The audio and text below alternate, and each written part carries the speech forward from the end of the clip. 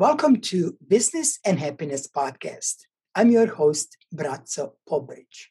This episode is sponsored by Life Success Academy, a place where you recreate your business and personal happiness. All right, welcome everyone to Business and Happiness.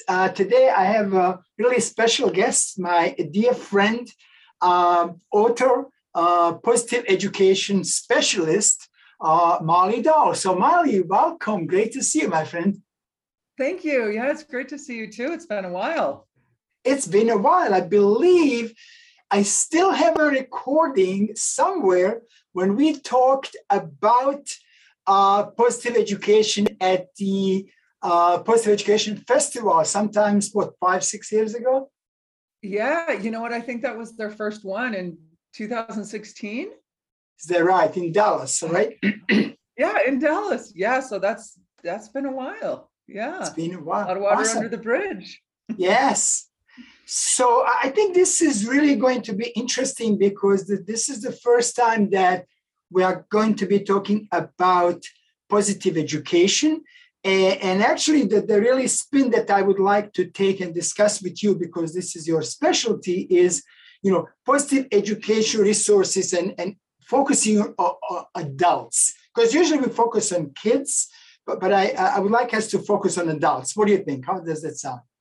I think that sounds great. I think the education world has shifted so much in the last couple of years. Everything just went up on its head, turned over, trying to figure out what does school look like when we're trying to teach kids when they're at home and we're at home. And so I think it's been a struggle for everybody involved in education. And when we look at the adults, it's not just the teachers, it's the administrators, the counselors, the parents. So all the adults involved in the life of a child's education. So yeah, there's been a lot going on. Yeah. Yeah, and you've been involved in this for many years. So, pre-pandemic, if you will, pandemic, and hopefully by the time people listen to this, it will be post-pandemic. So, we're almost there, I hope. So tell me, so what's the difference? So let's start from, pre-pandemic, if you will, and look at our approach on positive education, focusing on positive education in schools, with the parenting, and then we can move on to, pandemic time. So. Okay. Yeah, that's a good format. So pre-pandemic, I was in my own classroom for 15 years. I was teaching Spanish, and as I don't know, I think most teachers, we continually learn. That whole idea of lifelong learner. If you're not a teacher and you don't know about lifelong learning, it's just the process of natural development, curiosity, and finding things that you're interested in and studying. And so we all have an aspect in our lives of lifelong learning. And then specifically as educators, it's something we're very much encouraged to do. We have to stay up on new theories and new practices and new science of how students learn, what the classroom engagement strategies are that work best to keep students involved in their own learning. And so when positive education came on the scene, it was so supportive of the kind of the neuroscience, the adolescent development that was deepening into how students really learn, acquire knowledge, apply knowledge, appropriate knowledge to make it their own. And so those last couple years of me being in my own classroom, I was studying positive psychology, applying it all to myself, really got fascinated with positive education and how, as the adults, start cultivating our own practices of well-being and happiness based on research and practices of positive psychology, it shifts who we are as adults in the world. It alters our presence. And by presence, we all have this presence, how we show up in the world, the attitudes that we bring, the characteristics of who we are, our values. that show up in our demonstrated behavior. So all of this is impacted by positive psychology, and then specifically positive education as we're studying that. But first and foremost, it's a practice of self. And in the education world, these are my two absolute favorite phrases about education. As a teacher, what we model is what we get. And so all of the practices that we weave into our own being show up in our presence. And so as I model positive psychology practices in action, then that's what my students see. And we know that kids learn best by example. So what we model is what we get. And then the other phrase that's right on the tails of that is we teach who we are.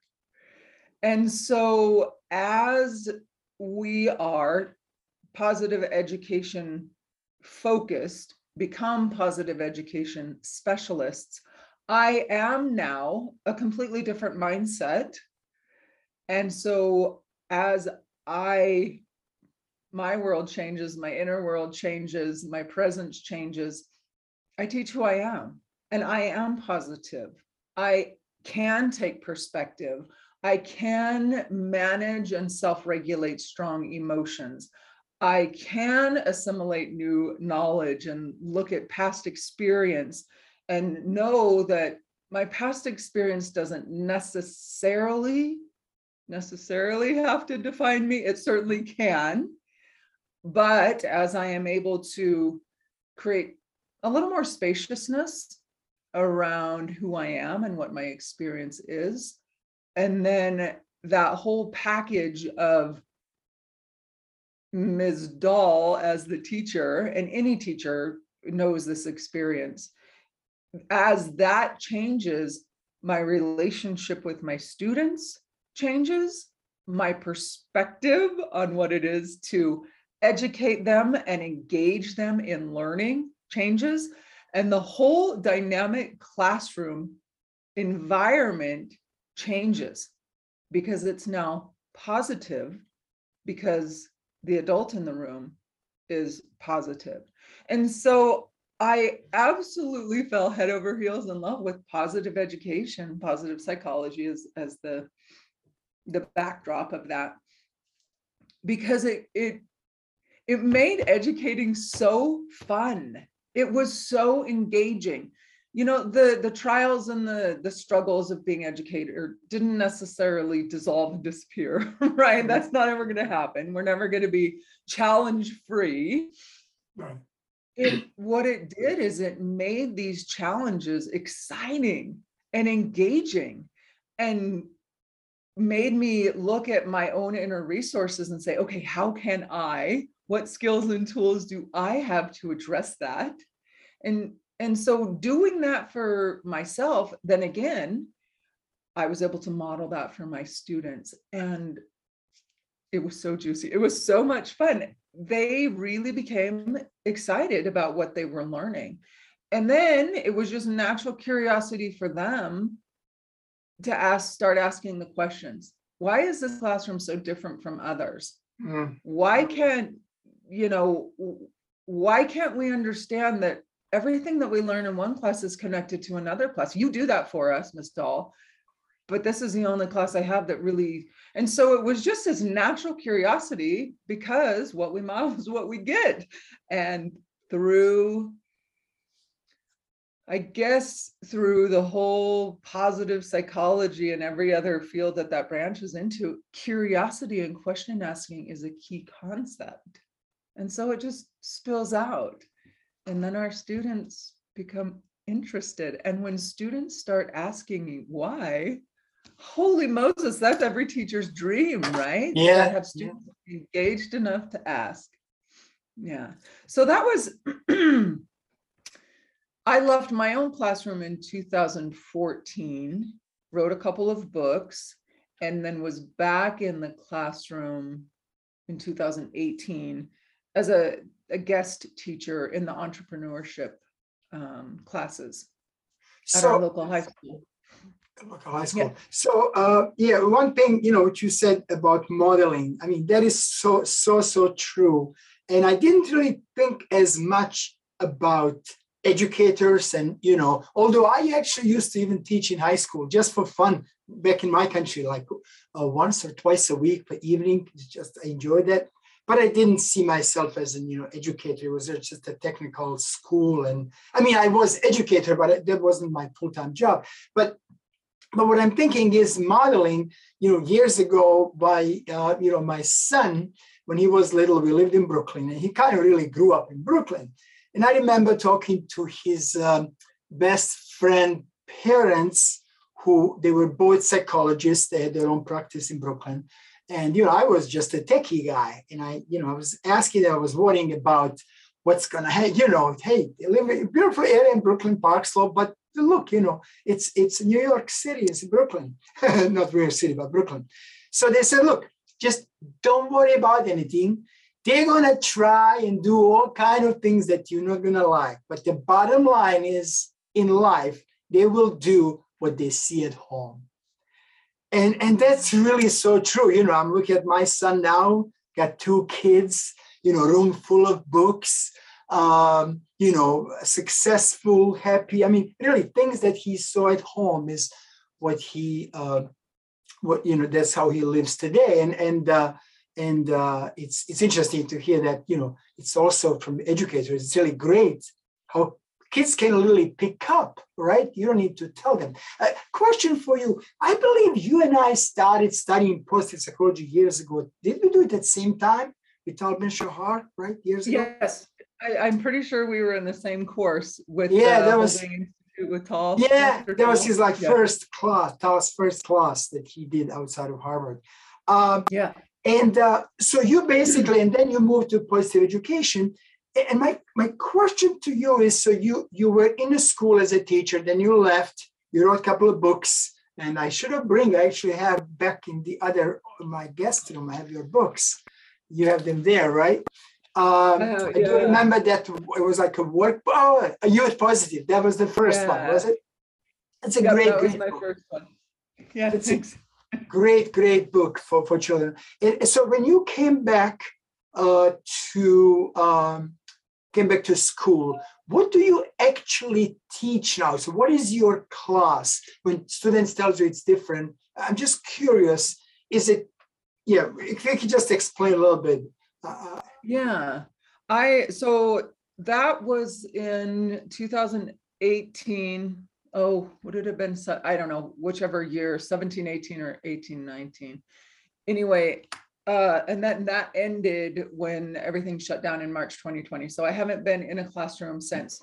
What I was doing at that time, I was, we have in Nevada, it's called Careers and Technical Education Program. And I think a lot of states have it. And it's a way where kids can learn to apply their academic skills in certain fields that they might develop an interest in and go in that direction for post high school. And so I was in the business and entrepreneur CTE track. And so I was only in once a week, kind of like you were with the tech ed in your home country. And it was specifically the entrepreneur mindset. Oh, nice. Which was so incredibly fun because the teacher, the classroom teacher, did all the technical stuff, all the vocabulary, all the business modeling, all of the how you create a business legally. And so I didn't have to do any of that part, which for me was really great because my love and passion in entrepreneurship is, of course, teaching and then really supporting people in their ideas and their heart passion to bring that into a tangible business. So with these kids in the entrepreneurship classes, it was the entrepreneur mindset and what that means and how you're going to take a lot of hits when you start your own business. And there's going to be a lot of opportunities for growth because you fail and you're going to fail. Yes. And so what does that mean? And how do you manage? And so it was necessary to interweave the principles of positive psychology because we really have to look at what's working. You know, as an entrepreneur, and especially a young one, you haven't had experience in life outside of school, and business and school is very, very different. And so, you know, the appreciative inquiry, what's working? Why is it working? How can we use what is working to create the future that we want? And, you know, looking at models that already work. And so really challenging students to, yeah, take your idea, take your passion, but go do the legwork and find similar companies that are successful. What have they done to remain successful, to become successful, remain successful? And then how does that fit with you? You know, what you want, what you like, how you like to work, what your values are. We did a lot of work around values. So the values in action with Ryan Nevick's work. And it was very encouraging to me as the adult, because these kids were passionate about creating a world where they had direct influence through the businesses that they would eventually create. And so it was a really great place to interweave all of that positive psychology. Right. So why do you think there's really not enough, you know, we call it positive education. Maybe we can just give folks definition. What do we mean by that? I'm not going to leave that to you. What do we mean by positive education, and why there really isn't enough? Yeah. So what do you like when people hear positive education? How would you define that? You know, when you first asked that, I thought, oh my gosh, I don't really know. Because which is really kind of funny. But, you know, I think what happens in life, and this is super interesting. I'm also teaching a course on my new book, which is over there in the corner, The Art of Emotional Resilience, which is positive education. And then it's married with the practices from different religion. Well, I don't even know if they're religious, but more spiritual. Or contemplative. Maybe contemplative is the better phrase. Looking at the modern science, looking at the contemplative practices that work to create emotional balance and emotional resilience. And so this book came out a year ago, and I'm teaching the course on it. And someone said, hey, we haven't actually defined the term resilience. And I'm 5 weeks in, right? I'm like, oh my gosh, we haven't. And so what I think happens, why I had this little, oh my gosh, I don't know, positive education. When we learn, here's the neat thing about learning. When we learn, we start off by concept and definition.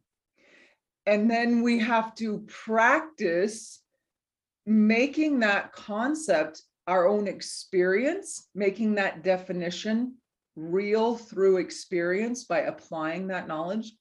And so I haven't actually sat down to look at the definition, the characteristics, the qualities, you know, what defines positive education in about, well, since 2014, 2011, maybe, well, 14, around there. So that's 8 years. And so my experience of that, oh my gosh, I don't know the definition anymore, is because the concept has become real. Yes, and it's not just a word or a phrase. And so what I'm going to do to define this is give you lived experience of what positive education is. And it is being able to understand that given the chance, most of us will do our best. Yes. So when we look at that in education, given the chance, most students, given opportunity to explore their interests, their values, their goals, and their passions, will do their best. They will be engaged. They will own their learning. They will go forward out of their own natural curiosity and learn, and really not just to regurgitate facts or multiple test A, B, C, D, they will learn what it means, whatever their chosen interest, right? Let's say it is entrepreneurship and a kid really wants to start a business. They have this idea, they're passionate about it, they really want it to be real in the world. One of my kids did a t-shirt company, like graphic design t-shirt company. And so I can't tell you how many different websites they would come every week and say, Ms. Dahl, I researched this, I love the way that this is happening from this website. I really like this, but the rest of it is terrible. And so these kids are engaged because given the chance, right? Opening the boundaries of what traditional education has to look like, given the chance, these kids will do their best. They will be engaged. They will do their own research.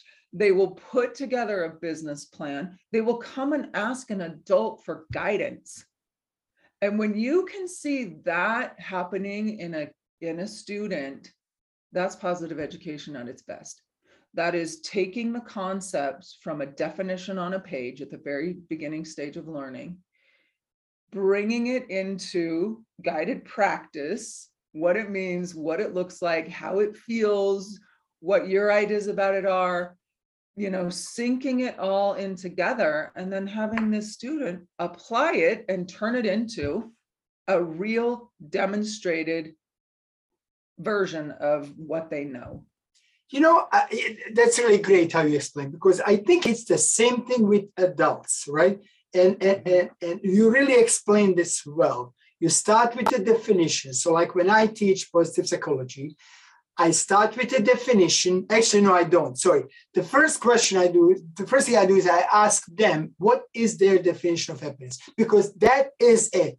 Whatever your definition, I don't care what, let's not name anybody. I don't care what they say happiness is. What is your definition? And that's the one that you're going to live up to, just like your kids did, right? That's what they love.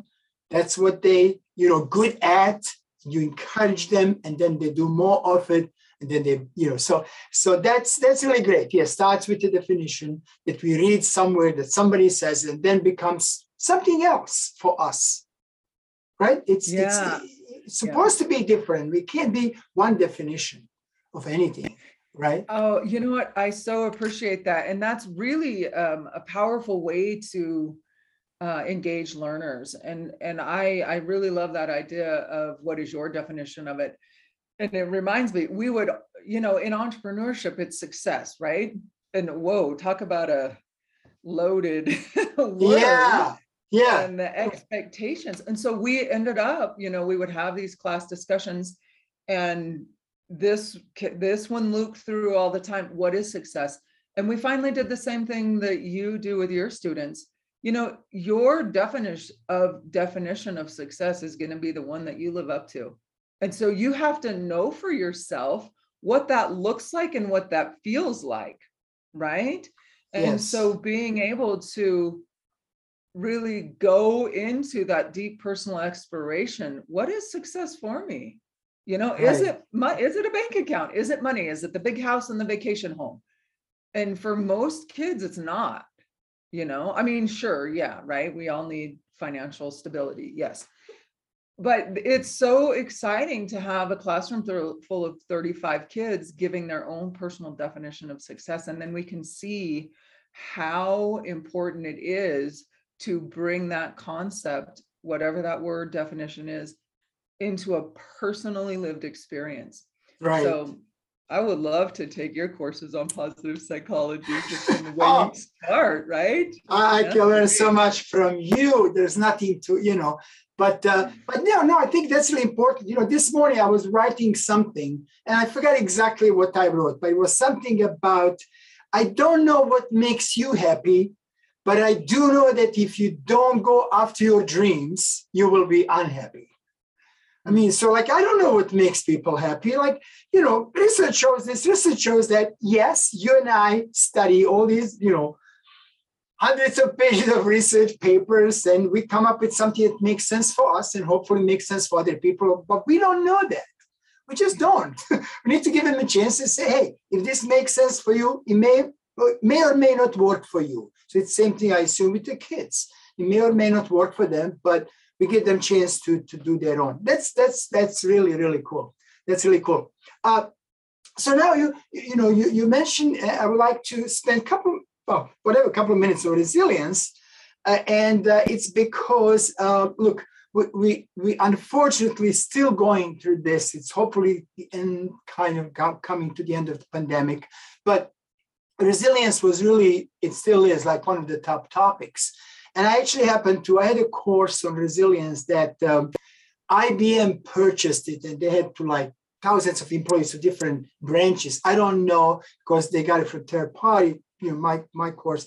But my point is that it is important, it is so important for adults, and certainly you found it to be so useful for children. So tell me a little bit about what do you do? How do we teach kids resilience, or what do you do either in a classroom or something from the book that adults can learn from you that will help them with either as educators or as parents? Yeah, thank you. This book, The Art of Emotional Resilience, is written for the adults. And when I sat down with the idea to write it, it was mostly for educators. And then I thought, you know what, though?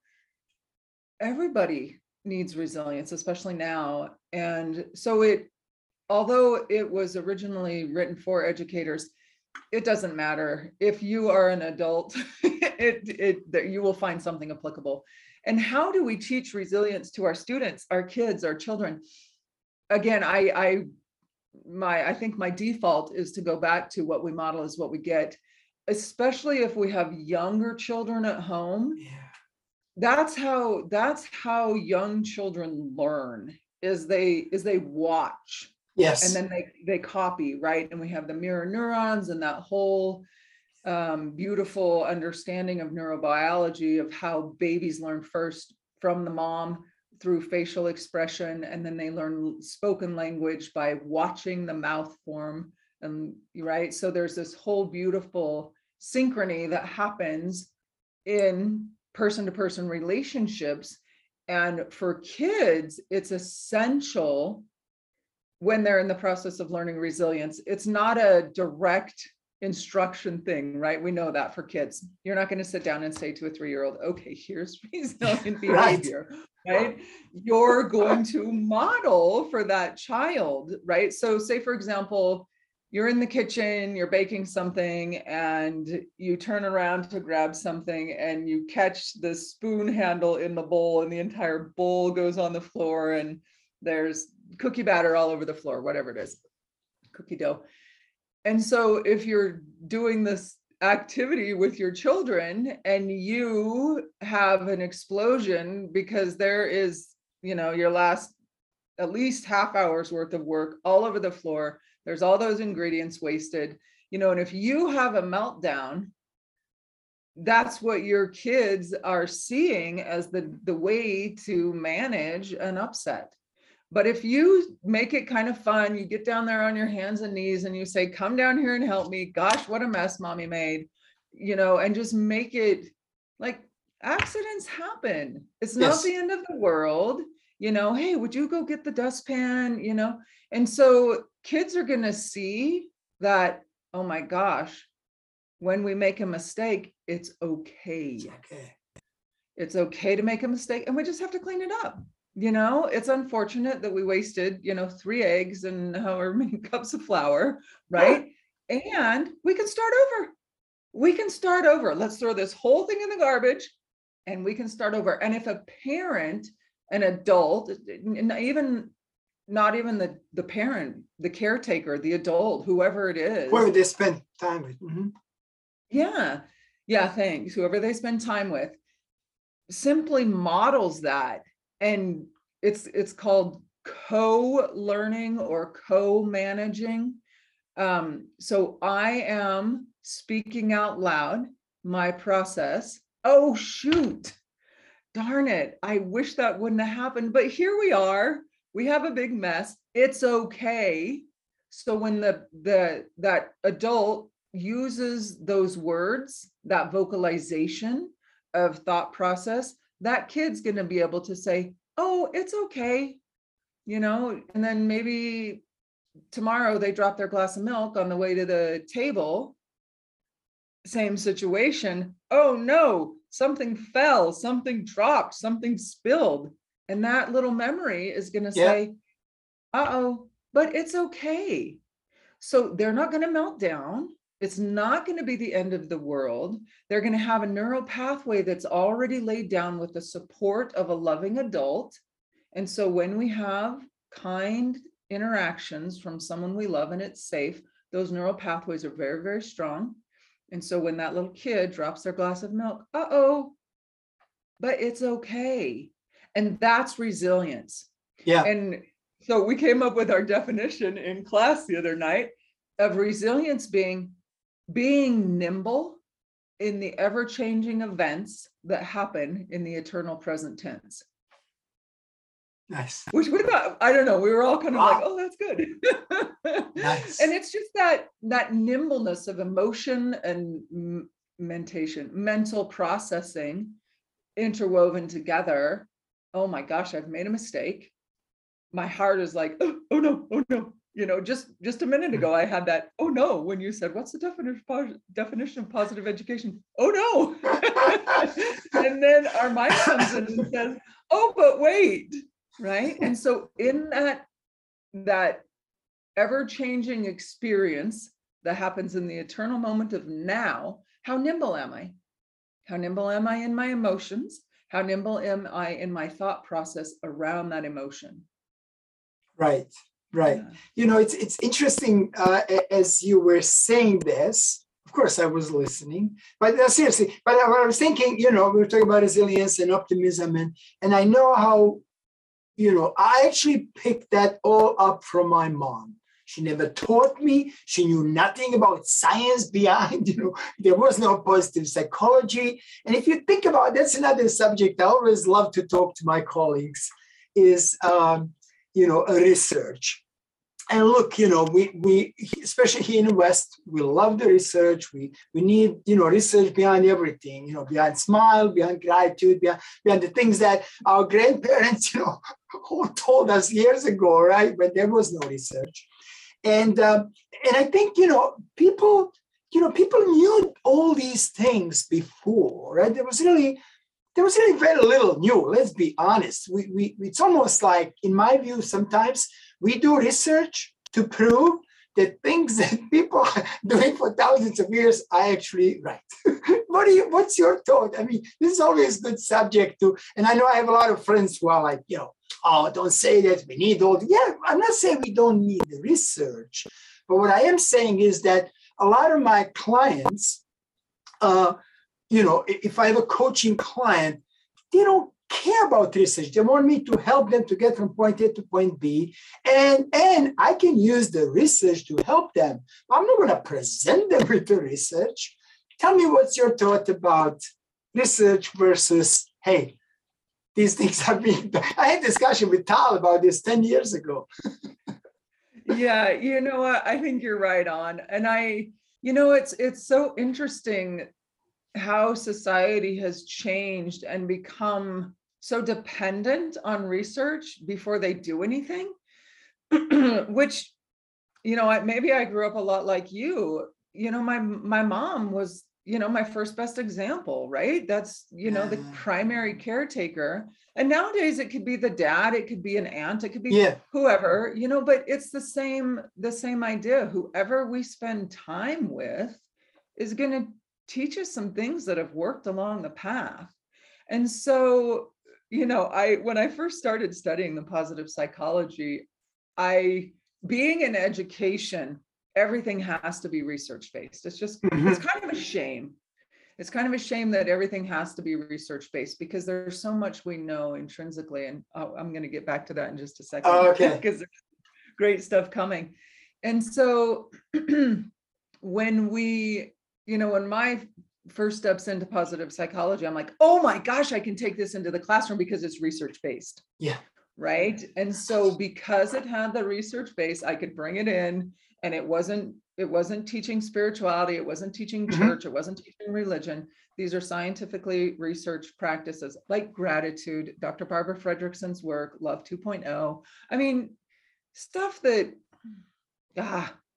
right? We know this. Our culture knows this. These are practices that are ancient, and they work because we're still here as humanity. Yes.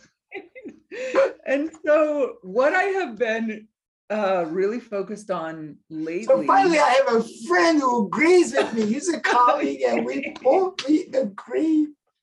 Yeah, let's do it. Let's go anti-research. Yes, we teach research and we go anti-research. Yeah, right. So what I've been coming into lately, I guess probably the last 4 or 5 years, really paying attention to how we know things, not how we learn, not how we educate, but how we know things. And so what I've kind of put together lists based on research. That's okay. And experiential learning, my own practices of meditation and deep contemplation, watching others, having conversations with it, not interviews, but conversations about, well, how do we know things? And so what I've come up with, and I actually, I have a little list here because we did this the other night in my class, and the way that we know things is really quite fascinating. First and foremost, because we are physical beings in our world and we have a mind that incorporates input, we learn through our 5 senses, right? We have experience through our 5 senses. Visual, most of the learners, I'm going to use the education stuff. So most learners, probably, I think it's from 78 to 85%, we learn visually, right? I remember that number. 70 to 80. I remember the number, about 80. Somewhere around there. We learn visually. We watch. We take in visual input. And that's, a primary way that we know things. And then we hear, right? And I don't know what the percentage of auditory learners, when you really have to hear something to be able to process it and bring it in. We learn through tactile. I am a very tactile person. I got to touch everything. A lot of athletes are very, very tactile in the way that they learn and experience the world. And tactile also includes using your whole physical body as your learning mechanism. So that kinesthetic learner. And then we smell our way through life, and we taste. And some people, for them, food is the end all be all because of the taste and the rich, that experience of being fully alive in the eternal present tense, right? It's right now. It's that taste that's so overwhelming and so experiential. And so those are the ways that we typically and traditionally input, process mentally, and then have experience. And that's how we know. This word mentation is our mental processing of experience. And so that's it. That's our ball of wax of how we learn. And we know that that's not the end of it. We know that there are so many different ways of knowing our experience, knowing ourself, knowing our outer world. And so we have, first of all, let me see if I can find my little list because I want to get them right. Oh, shoot. So there are 6 of them. I know I have them right here somewhere, but let me see what my mind can come up with. Feeling, right? We have feelings and we know, like a gut feeling, right? We all know this. We walk into a room and we have this feeling.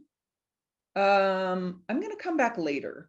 We see 2 people over there and they're having a discussion, but we get the feeling that discussion is not friendly. There's some deep stuff that's happening. I'm not going to interrupt. And so I'll come back later. And we know that because of the feeling that we get. It's Mhm. not necessarily our visual input, right? We see two people, we know that there's some tension, we see that, but that's not Right. why we know. So feeling, intuition is a very strong way that we know things. And I've been really focusing on intuition, especially for teenagers. And a lot of my, like, I guess I'll say the support to be able to teach this and make it a real thing for kids comes from Dr. Daniel Siegel. And he is probably the foremost on adolescent development, adolescent brain development. He's out of UCLA. And so he takes us through the 3 natural stages of adolescent brain development. First is risk-taking behavior, right? The brain is wired so that the dopamine circuits are super, super, super receptive. And so the risk-taking behavior to get that intense dopamine hit. And so that's the first natural stage of teenage brain development. As that cycles through its normal cycle, and it'll be different lengths for every kid, we move into gist thinking. And what he calls gist thinking is big picture, being able to understand cause and effect. Oh, if I say that, it might have an effect on somebody else. So moving beyond just myself, but into others. And then the third natural innate stage is intuition.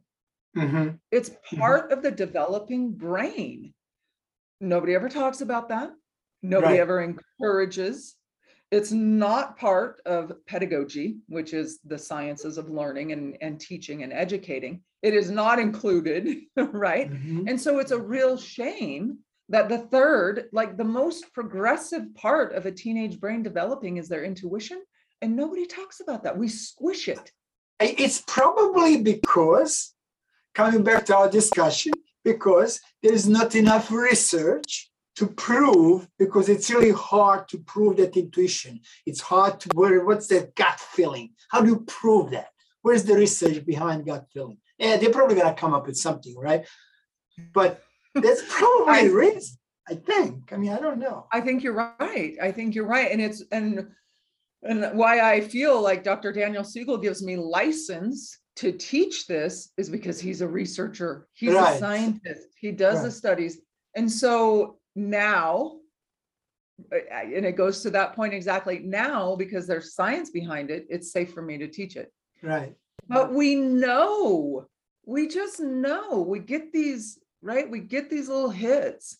We have been trained away from our own intuition, just Right. thinking societally and culturally how education works, how we squash kids. Oh, well, I just, I kind of feel like it feels good, right? Well, and so being able to support everybody, adults, kids, support, hey, you know things because you have intuition. It's intrinsically part of who you are. Embrace it, love it, start to listen to yourself. How do you start to listen to your intuition? How do you know that you have intuition? Tiny little things. Let me share something interesting with you. So I have a gentleman from Australia that's working with me now. He's a director. And so basically I do some recordings with him. And, so we do this remotely, and it's really amazing. So the other day, we had something I was going to say, certain things. I was like, I can't say it exactly that I have it written down. And he goes, no. Just follow your intuition. Your subconscious mind will feed you words. I don't want you to say exactly what you wrote. Just start talking, and your subconscious mind will start feeding you, the words. And that's right. That's really interesting. There's not much research behind that, but that's And I love that. And I love how before we started our podcast, just in our little, pre-recording, that you shared with me, we don't have questions. We're just going to kind of let it flow and go. And that is exactly how we learn to trust our intuition. Yes. Don't read the script. Yes. Kind of let go. That stream of consciousness writing that we learned when we were in high school, that is a great way to tap into your intuition. If you have a question that you're grappling with, I don't know, should I take this new job, right? And you want to do the right thing. You want to do the thing that's going to be best for the long run. And so you can easily do stream of consciousness. Write that down on the top of your page. Mhm. Should I take this job? Kind of clear your list of your pros and your cons. Scoot that to the background. Take your pen. You know what's an even better practice is use your non-dominant hand. So if you're right-handed, use your left hand. It'll be chicken scratch. You might not even be able to read it, but there's a place in the brain that connects to deeper consciousness when you use your non-dominant hand. And it's a really fun practice, and you'll get some really interesting insights. And so that can be a way to cultivate your intuition. Another really easy way to start cultivating intuition, but also trusting it, because it can be hard, right? Yes. Oh, do I just think that, or is that because I don't want to do that? Right. So you know how that happens. So here's what we do. Oh my gosh, I'm cold. I need a sweater. Yes, I am cold. Oh my, I'm hungry. Whoa, listen to my belly rumble. Yes, I am hungry. Someone offers you a cup of coffee. No, I don't want coffee right now. No, thank you. No, I didn't want coffee. Good job. So just those little things that we know, I'm cold. Start validating that to trust that you know what you know. And it's so simple, and it's so incredibly powerful to cultivate the self-confidence needed to follow your intuition. Because we can I get like the that. knowing, right? But we don't always trust it. And here's another fascinating thing right on the tails of learning to trust. Yeah, I am cold.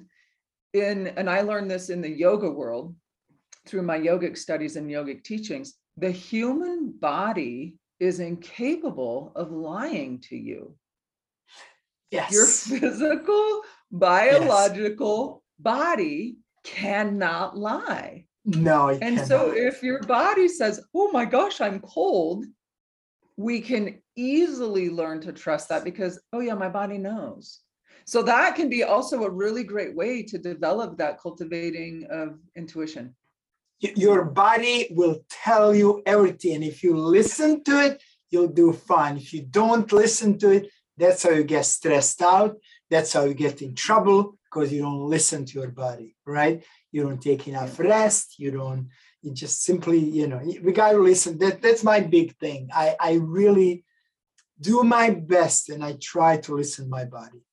When it says you're tired, you're tired. Don't fight it. It's okay. I'm tired. That's right. And then giving yourself that, it's okay. Yes. It's okay. I'm tired. Or take a break. This is why I love, and I want us just to move to this last subject. I love, having your own business. It's just like amazing. So I can, if like in an hour, so I have this recording today that we do from, I think, 4 to 6. If I feel now it's noon here in New York. If I feel a little tired after lunch, I'm going to take a nap for like an hour or so, right? Wednesday I take like half day. I'm going to see my grandkids. So it's I mean, that's not, body, but it's really like, you're tired, you take a nap. And my big thing is, I'm actually doing a lot with the corporate world. And again, this is just, wishful thinking, but how nice would it be? And I think at some point we're going to get there. If we let people do the work when they are, the best at it. So some people can, love to start 5 o'clock in the morning. Some people love to take a little nap. Some people will start in the evening. I know it's hard to coordinate, but seriously, when we are the most productive, so like I am, I'm up early morning, 5 a.m., I do my exercise, do my meditation, I'm in my office. Right. And,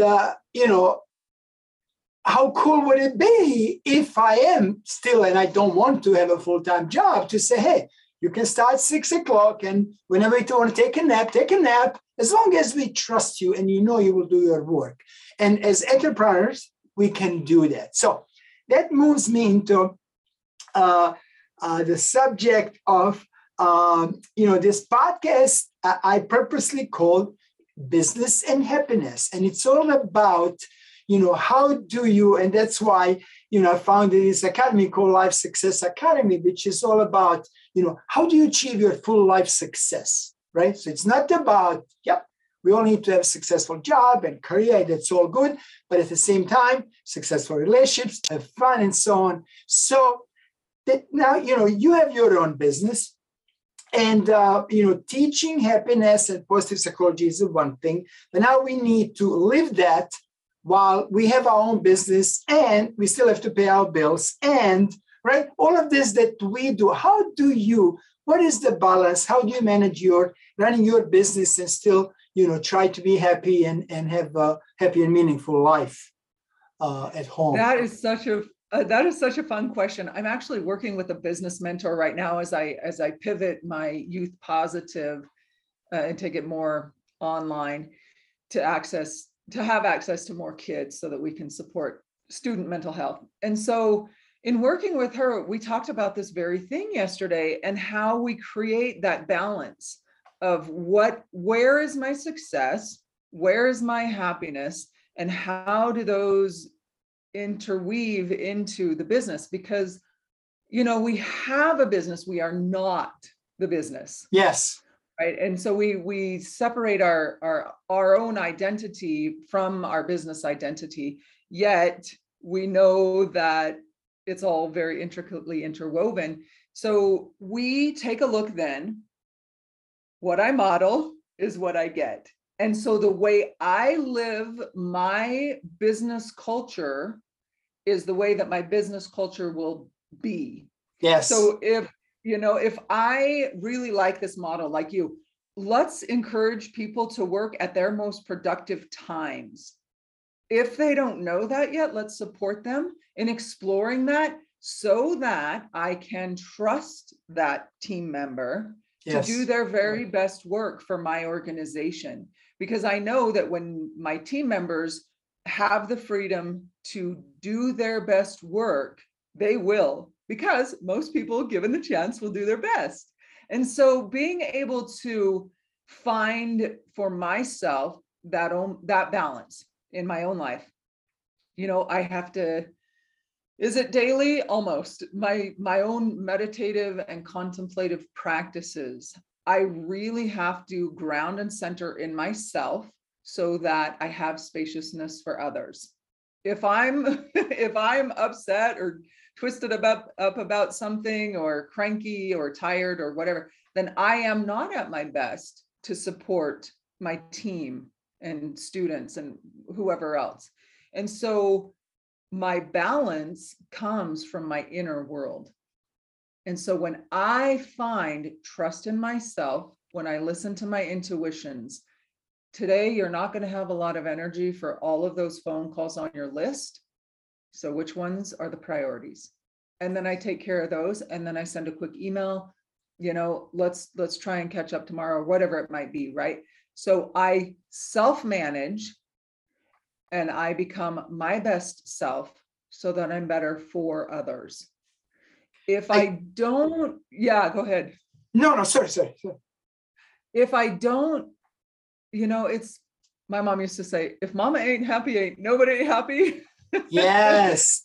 And we know that again, because the parent models and then that child mimics that behavior. And so we do that. That's a lifelong thing for us. We all model each other. And so when we have leadership models who demonstrate balance, taking perspective, emotional resilience, emotional intelligence, our team members are going to pick that up on some level because of our energetic resonance with each other as human beings. And then as the leader, we support them. We have our one-on-one conversations. We have our team meetings. We know our values and expectations as an organization. And then we simply model. And when we melt down, when we forget that this is what I want to be, I take ownership of that. I have the courage to say, oh my gosh, I goofed. It might not be okay right now. It will be eventually. Here's how I goofed, and here's what I'm going to do to remedy that and have those conversations with our teammates. And so I think that being able to find this business and happiness, this business and success, really depends on each person, especially each entrepreneur or business leader, knowing what that is for themselves and embodying it. Yes, really that striving to embody. yes, so true. And it's also, as you said, us modeling. I often, when I find this is really what I pay attention to, and I often find myself that I don't do things that I teach. Like the other day, sorry, I was talking a lot about focus, right? And I had this mastermind group. This was one of the subjects. And I found myself a few days later that I wasn't focused enough. But the good thing is I catch it and I say, look, this is the thing. You teach this, but you're not doing it. Now, can that happen? Of course, we're human, right? But it's also fine to, when you teach it, to go ahead to your, students or to your group and say, look, I was teaching this the other day, and I was telling you what you should be doing to be focused. And yesterday, I wasn't following my own advice. These things will happen to you too. But as long as you, consciously try to do this every day, whatever that is, to do the right thing. That's what I would call just do the right thing. That's all we need to do in life. Yeah. And, then everything will be fine. But it's a balancing, if we're out there and teach people how to be happier, how to be more successful, how to have a meaningful life, then we have to start. It's all about, I can't teach you. That's my thing, right? So I can do the research. I can gain the knowledge. But unless I practice this something, I don't teach it. And if I ever do, then I'll tell you that doesn't work for me, but it works for a lot of people. You want to give it a shot. Like, certain things that just don't work for me. Like I'm not, group support. Like I'm not big on that, but we know that works for like so many people. But I'm not a group guy. We're all different, right? But if it doesn't work for me, like I said, I don't teach. I think that's really important. So it's knowledge, practice, attitude, but it's also your own life. And just feel more comfortable when you teach something that you live it. Isn't that true? I so appreciate that perspective. And what comes up in my mind is the way that you teach and the way that you approach life, right, is taking in the information, trying it on, knowing what it is, knowing the theory and the research, but having tried it on to know that it really doesn't work for me. And so your approach to doing that is it's so useful and it's so beneficial. And it's so exciting to me that there's someone out there in the world that's sharing this concept, that's what we need to do. In the Youth Positive book, the subtitle is Exploring the Unique Genius of Every 21st Century Adolescent. We need to explore what works best for us. And we need to incorporate that into our lived experience to be able to say with validity, this works for a lot of people. Try it out. It doesn't work for me, but it might work for you. And in giving that freedom of choice, we engage others. Yes. And there's, go ahead. Sorry. We just know in the positive psychology field, the research, the practices, the lived experience, choice creates success. And we've looked at those studies, and when people feel that they don't have a choice, and I think this is a big thing, what's happening with kids right now in education, you have to learn this, you have to take these tests, you have to do the ACT and the SAT and whatever. And luckily that's changing now. Mm-hmm. But for so many years, we have put kids into a box and said, you have to do this. So there's no choice, which greatly lessens the engagement. Yes. But when you can say, here are some practices, try them on, find what fits best for you. Because we have choice, we engage. And so this is such a great business model. to support our teams. And again, finding the most productive hours for you as a team member, whatever, goes right back to what you were saying on being able to really fit that into my lived experience. And what I so love about weaving all of this together, the positive psychology, the positive education, the contemplative practices, the positive psychology in business, it's all this great, big, beautiful, interwoven thing that comes into lived experience. Yes. And we are each a compilation of our lived experience. We might have an event that one day, because I woke up tired, that event is catastrophic. But I might have a very similar event, I don't know, a couple of weeks later, but because I woke up not tired, I was feeling pretty happy about life. That same event was just a blip on the radar screen. And so I love this phrase, the quality of mind determines our experience. So if the quality of my mind on day one is exhausted, feeling dark, feeling pessimistic, that little experience is going to be dark and pessimistic and catastrophic because the quality of my mind determines my experience. Event number 2, which was the same event, a couple of weeks later, I'm rested, my mind is bright, I feel hopeful, I feel a sense of love, I feel compassionate toward myself and others. That event is going to be light and bright and luminous and full of joy and full of love because the quality of my mind determines that experience. And so when we want to live happier, it's dependent on the quality of mind.